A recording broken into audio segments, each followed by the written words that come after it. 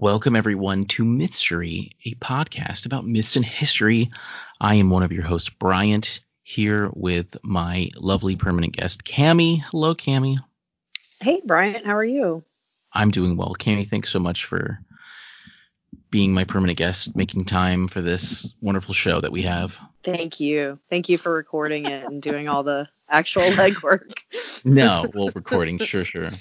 Well, we're really excited because we have a really fun topic today. But if you're just joining us, Mythstery is a podcast here where every week we try and find some interesting myth or story to regale to you and then try and crack a little bit some of the history behind that myth and talk through it. And today, Cami and I, we're both very excited. We're really... Yes. Yeah. Quarantining my way through life right now, going through my backlog of video games in my spare time, aside from platinuming Infamous Second Son a couple weeks congrats. ago. Thank you. Yeah, it was like two things that I didn't do. Did you play the other game? Mm-hmm. I did. Yeah. I can't remember what it's called. The DLC. Yes, first I platinumed that when that came out. Yeah, that was fantastic. I heard it was really good. It was better than the main game. What about the Blood one? The one that was on PS3. First Blood or whatever. I don't know. He was a vampire. Or somebody that was the old one. Yeah. Oh, okay. Well, I play through this, I platinum it, and then I'm like, well, let me go through. I'm like, let me play Assassin's Creed Syndicate, which is the Assassin's Creed, super famous, set in Victorian London. This one, and I've been enjoying. Especially last summer and the summers before that. Summertime is when I get a lot of audiobooks in, and I enjoyed the Sherlock Holmes and Agatha Christie novels and things like that, and which are set in the industrial era and early 20th century. But so the Assassin's Creed Syndicate, super great looking. I'm playing through it, and tons of side missions. Those games have tons of things like that. And there's this great mission where it's a pretty small mission too, but it's like find out the cult of Spring Hill Jack, and you're playing through this mission, and you're going through, and you start it like I think it's like even they tie in Charles Dickens and stuff like that, and I think he's investigating it, and so you find this woman get attacked by this dude with a cape, and you chase him down, and then you go to the sewer, and you find like there's this killer cult. You have to dispatch these four fellows, and so Spring Hill Jack, and I'm like, all right, is this real? What is going on? So I Google it, and thank God he is real. He's extremely well. He's real. He was real in Victorian London in the mid 19th century. But I implore you, maybe I'll include a picture if I can, but just Google Spring Hill Jack and just take a look at that beautiful picture that is at the front of the Wikipedia page of a 1904 cover issue depicting this basically Batman looking guy. But I knew evil Batman. Yeah. Right. Yeah. I knew you, Cami, would be pleased. And it sounds like you certainly were. Oh, so excited. Yeah. There's a little bit of crime, a little bit of mystery. Yeah. It's fun. Well, Cami, why don't you give us a little story of this gentleman? Sure. Gentle thing. So I went to anomalyinfo.com, which I had used previously in the Chupacabra episode, because they have accounts. It's really lovely if you ever want to read a firsthand, like basically report of something that happened. So whether it's a law enforcement report or other, you can actually read real documents from the time, or they're transcribed to the webpage, but yeah. And the entry was 1838, February 20, the Jane Alsop assault. Mm-hmm. So here we go. While the rumors of Spring Hill Jack had peppered the English countryside, his sightings didn't reach London until the late winter of 1838.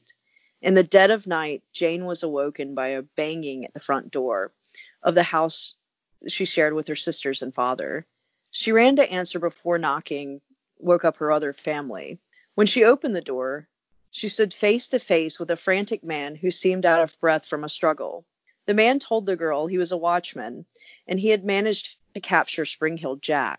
He needed to borrow a light from her so he could see to secure the man to his horse. Jane, excited to be part of the action, ran inside and found a lantern as well as a candle. She rushed outside, fumbling with the candle. She handed it to the watchman and ran with him to where he left his horse and the body. When they reached the spot, no horse could be found. She asked the watchman if he thought the man could have taken the horse. He seemed to contemplate that for a moment as he threw down his robe, sighed, took the candle to his chest. His appearance suddenly changed in the candlelight. She could see now that his eyes were red like fire. He opened his mouth, and out came a blue flame that caused the young woman to scream. She tried to run away, dropping her lantern, but Spring-Heeled Jack grabbed her by the neck and began to rip at her gown and flesh with his iron claws. Jane escaped his clutches, but not before he clawed her face and neck. She reached her door, and thankfully her screams had woken most of her house. Her sister grabbed her and slammed the door behind them. Her other sister called loudly for the authorities, but Jack leapt into the night before anyone could make it over. Wow, so spooky. Very spooky. So, oh man, this guy, Spring-Heeled Jack. So he's got springs in his heels, right? Right. I mean, he's leaping really hard. Leaping up to 10 feet is what these 19th century reports would say, as high as 10 feet. He's Wolverine. He's got the claws, these iron claws, and this dude can breathe fire. I mean, like, what else do we need from like a Victorian era villain? Yeah, it's so steampunk. I know. It really is. And it really does kind of show up in a lot of that culture. I'll get into, there's a little bit behind this guy, but I really think he's basically like the precedent to Batman. I mean, like, in all honesty. So Spring-Heeled Jack, 19th century London, we're getting into the Victorian era, industrial era, urbanization like never before. Things are getting crowded. It's getting crazy. And in the early 19th century, there are a few of these urban myth kind of things start happening where people are reporting ghosts or stalking the streets of London and things like that, beating up pedestrians, walking around when they shouldn't be, that kind of thing. A really famous one, a quick side note, is this gentleman, the Hammersmith ghost, which I had to look at this because I was like, why is Wikipedia talking about this? And this was an 1803, 1804 case of a guy. So like, people had been dressing up as like this ghost who believed like it was like the spirit of a suicide victim. And there was this dude who was walking around at night with a shotgun, and someone was wearing white and on their way home, and the guy just like flipped and was like, who goes there? But then like pulled the trigger, and the guy ended up dying. And this actually became a big court case of like, was there like it was a self-defense, a really important self-defense legal case. So anyway, so that kind of tells you like, so he thought it was a ghost. Well, he just didn't know. He was just freaking out. He was freaking out, and he had a shotgun, and that's not a good thing to have when you're freaking out. And it was decided no, like, even if it was like they expected, no, there's no ghost. No matter what, there's really no reason you should just shoot somebody at night. There's less reasons than there are actual reasons. So it was a cool legal precedent, but this kind of puts in your mind. So like 1804, this precedent was made. There's these ghosts going on. So, people don't want any of this, but there's a weird sort of legal sense behind it all. So Spring-Heeled Jack, the late 1830s, people believe sort of grew from these ghost sightings. These myths were kind of local at first, like the Hammersmith ghost and things like that. But Spring-Heeled Jack really became like a phenomenon and was cited as like in Scotland, even. Like mainly known in London and Liverpool, but any urban area he could totally like come around.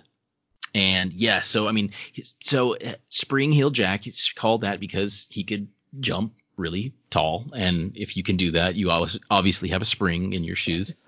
and there's this cool, so like the Wikipedia article posts like a bbc.co.uk like website, webpage about it. It's actually not that good, but it does. It's like an old archive page. It looks like it's from like 2002. But there's a little thing here. I mean, the name Jack is really prevalent in a lot of like urban myths. And even, I mean, think of Jack the Ripper.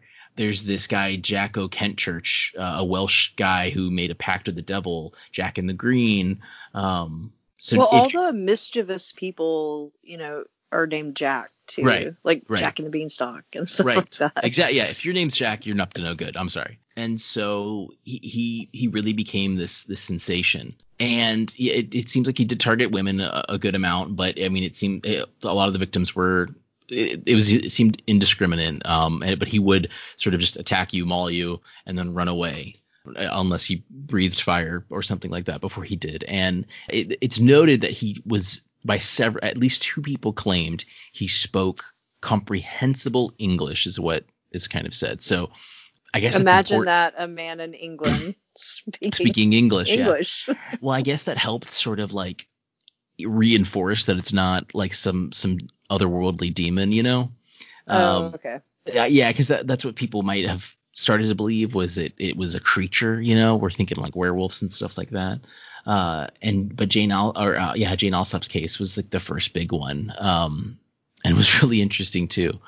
And over time, it's fun because it verged by like 1880s. He was this like media, I guess you could say, sensation. Even in 1867, he was being featured in like serial series, kind of like precedents for comic books and things like that. Sure. And he, by the beginning of the 20th century, became like a full on boogeyman for kids story. You'd say, hey, if you don't go to bed, Spring Hill Jack's going to jump up here and like punch your face out. But he was also starting like in the 1900s. I mean, he was 100% featured in these stories where he was a hero, or where he was fighting other bad guys, and he was going through and he was kicking butt. And so it's really funny, but it kind of, out of these little sort of localized ghost stories, this unified bigger sensation kind of came. And I think it was just sort of a product of urbanization and having these hugely dense populations in these areas. And then stuff happens and people are doing stuff. And I mean, in the Hammersmith case, I mean, this obviously, if you were in the wrong place at the wrong time, you'd probably get mugged and things like that. But there was more to it than that. People were actually trying to prank other people, dress up as ghosts.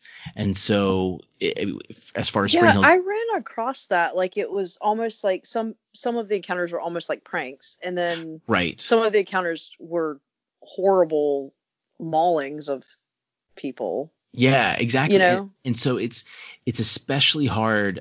There was the Marquess of Waterford was this dude. He was a noble, and he was like apparently kind of a drunkard and kind of crazy too.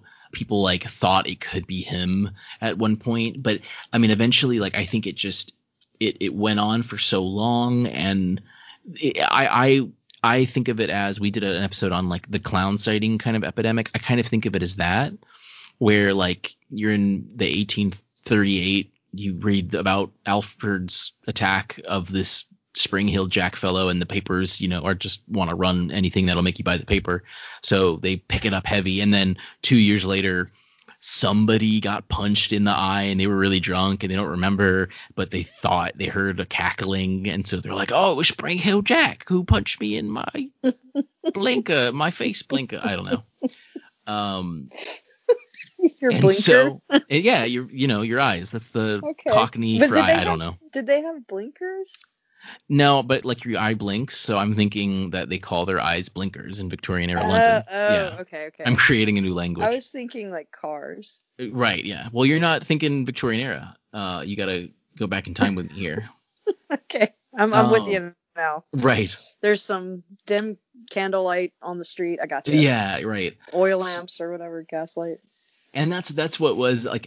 It's so cool because like that's what I'm sad to say I'm not actually really enjoying Assassin's Creed Syndicate, because the controls are very clunky, but I just love running around the city and seeing everything, and just the aesthetic, like just like my mind's eye thinking of like Spring Hill Jack, whether he's a a negative character or not, or a hero, is just super cool. I mean, because and even if you think of him like a hero, I mean, he's literally Batman. Like he's an anti-hero, like and I swear, I mean, just when did Batman actually start? Like the 30s or 40s or something like that. I swear, like whoever, like they saw the Spring Hill Jack and were like, you know what? What if he was rich and had parents and they went to the opera? So sadly, there's no direct connection. I guess that actually kind of makes it more fun because it wouldn't be as mysterious. But there was no direct connection. There was no to any one person. Yeah, I think it must have been a group of people, or just pranking, like just people. Yeah. Maybe there was one guy taking it seriously, and he was like the bad guy doing the bad things. Because all of those like attacks, like brutal attacks, happened in the same time period, right? Right. Like within Yes. like 10 years of each other. Yeah, absolutely. Like yeah, there was like a 50-year period where these were happening. But again, eventually like it became like a fun story. It was Boogeyman for kids, but then it was also like a comic book Pulp Fiction-y kind of thing. Yeah, it was the Penny Dreadful stories, which were almost exactly like that. The precursor to Pulp Fiction is actually comic book superheroes is the way Wikipedia puts it, and that's 100% accurate.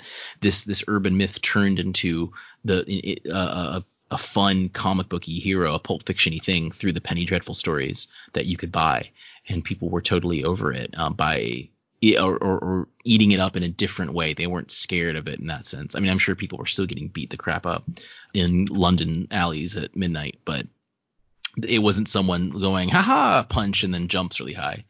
It's just cool. Like, because this, it's just this time, like I made it, we were talking about the fire and how that could happen. And I mean, but think about like the poor Jane Alsop trying to explain this, and everybody is just like, she's a woman, she's hysterical, of course, like she's just like there's just nothing you can do about it. Like no one's gonna take it seriously. So it's they did do a search after. There was a little bit more to this story. They did actually search the town. I mean, they probably didn't believe her. You're right, but they did search for him, and they found two suspects, and neither one of them really. They figured out that they didn't really fit the bill, I guess. Yeah. And then there was one like oddity of this man, and I mean, it was a man and like a younger man, like an not old man, but like maybe middle-aged man and a younger man, and they were walking together, and the younger man was helping the middle-aged man, like he had maybe gotten hurt or something. Mm-hmm. And they thought that maybe it was them because the person that, like when he disrobed, I mean, he didn't disrobe, but when he threw off his robe, right? The robe was gone when they go back, right? So I didn't write that in the story, but the robe was gone, and this person ran off in the other direction. So they're thinking that there must have been two people, like a setup of like really thought out, right? You know what it reminds me of, and this is like no joke, this is like horrible. But the guy in France who would dress up almost like a werewolf, they called him the Beast of something, wherever he was in France. He would dress up as like an animal, basically. He'd put on like fur and like a mask, and then he would, I think, sort of like lasso women. I don't know what he used, like chains or a whip or what he was using, but he would kind of like lasso them and be like choking them and drag them back to his basically lair. Sure. It was like a basement room or something in his house, but yeah, it kind of reminded me of that, just like these random attacks by someone who's dressed as, kind of like the devil or a beast or whatever. Okay. I don't know. Yeah. I mean, just in my head, it like went towards that. I wish I remember the guy's name. I'll remember it after we. No, right, of course. Yeah, it is really interesting. I like, so the more popular the character became, like that's he I think he, like in the 1838 attack and after it, he wasn't automatically Spring Hill Jack. That was the name kind of given to him later. Right, yeah. Through the popularization of him and kind of when, I guess you could say, he lost his like genuine scariness, but Yeah, it gained was it through almost like children. just it was just like an urban legend at that point. It wasn't Yeah. a real And person at that because point. like the Lord Mayor of London was actually summoned like by an anonymous resident, and that's where some of the investigation went in and stuff. So there was, like I said, they did take it seriously. I mean, like, if you write a complaint, they'll look, and rewards were offered for information, but again, nothing in particular. But yeah, I think, yeah, just people like dicking around, and then once the police were actually like, all right, we'll walk around at night with a lantern, they're like, crap, our ruse is over. Right. We've been had. So yeah, it's just a super fun thing. There's tons of books written on it, even like faux lore. There's a book in the 70s written, and it has a ton of like poorly cited and just a bunch of just stuff. Yeah, hold on. The Legend and Bizarre Crimes of Spring Hill Jack from 1977 by Peter Haining. It's kind of tons of claims made without sources and things like that. Just fun stuff like that. But there's actually two. This is a free book on Project Gutenberg, posted in July of 2006. It's an anonymous author, and it looks like it was through Gutenberg of Australia. But this is completely free, and you can access it now. And it's a full short story. And I've only looked through it a little bit. I only found it recently. I didn't realize it was here until I just was doing some more searching before we started.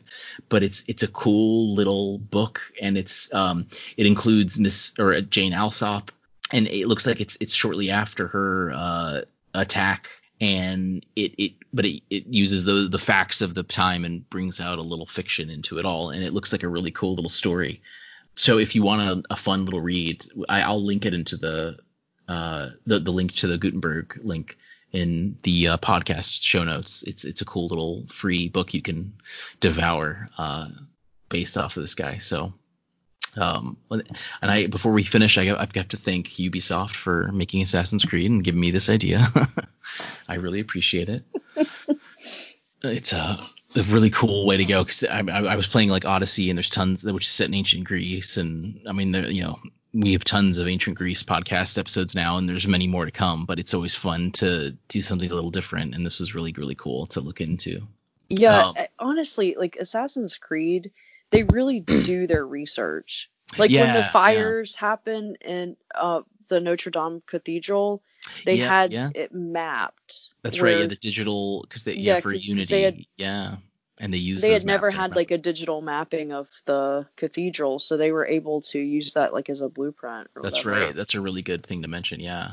No, it is really cool. And there's even I'm gonna probably play the game a little more. There's the Jack the Ripper DLC you can play without like beating the game, so I want to play that. And I mean, there's definitely an episode we can do right there, because there's still disputes on whether or not, there's a lot of disputes around it. So I have theories.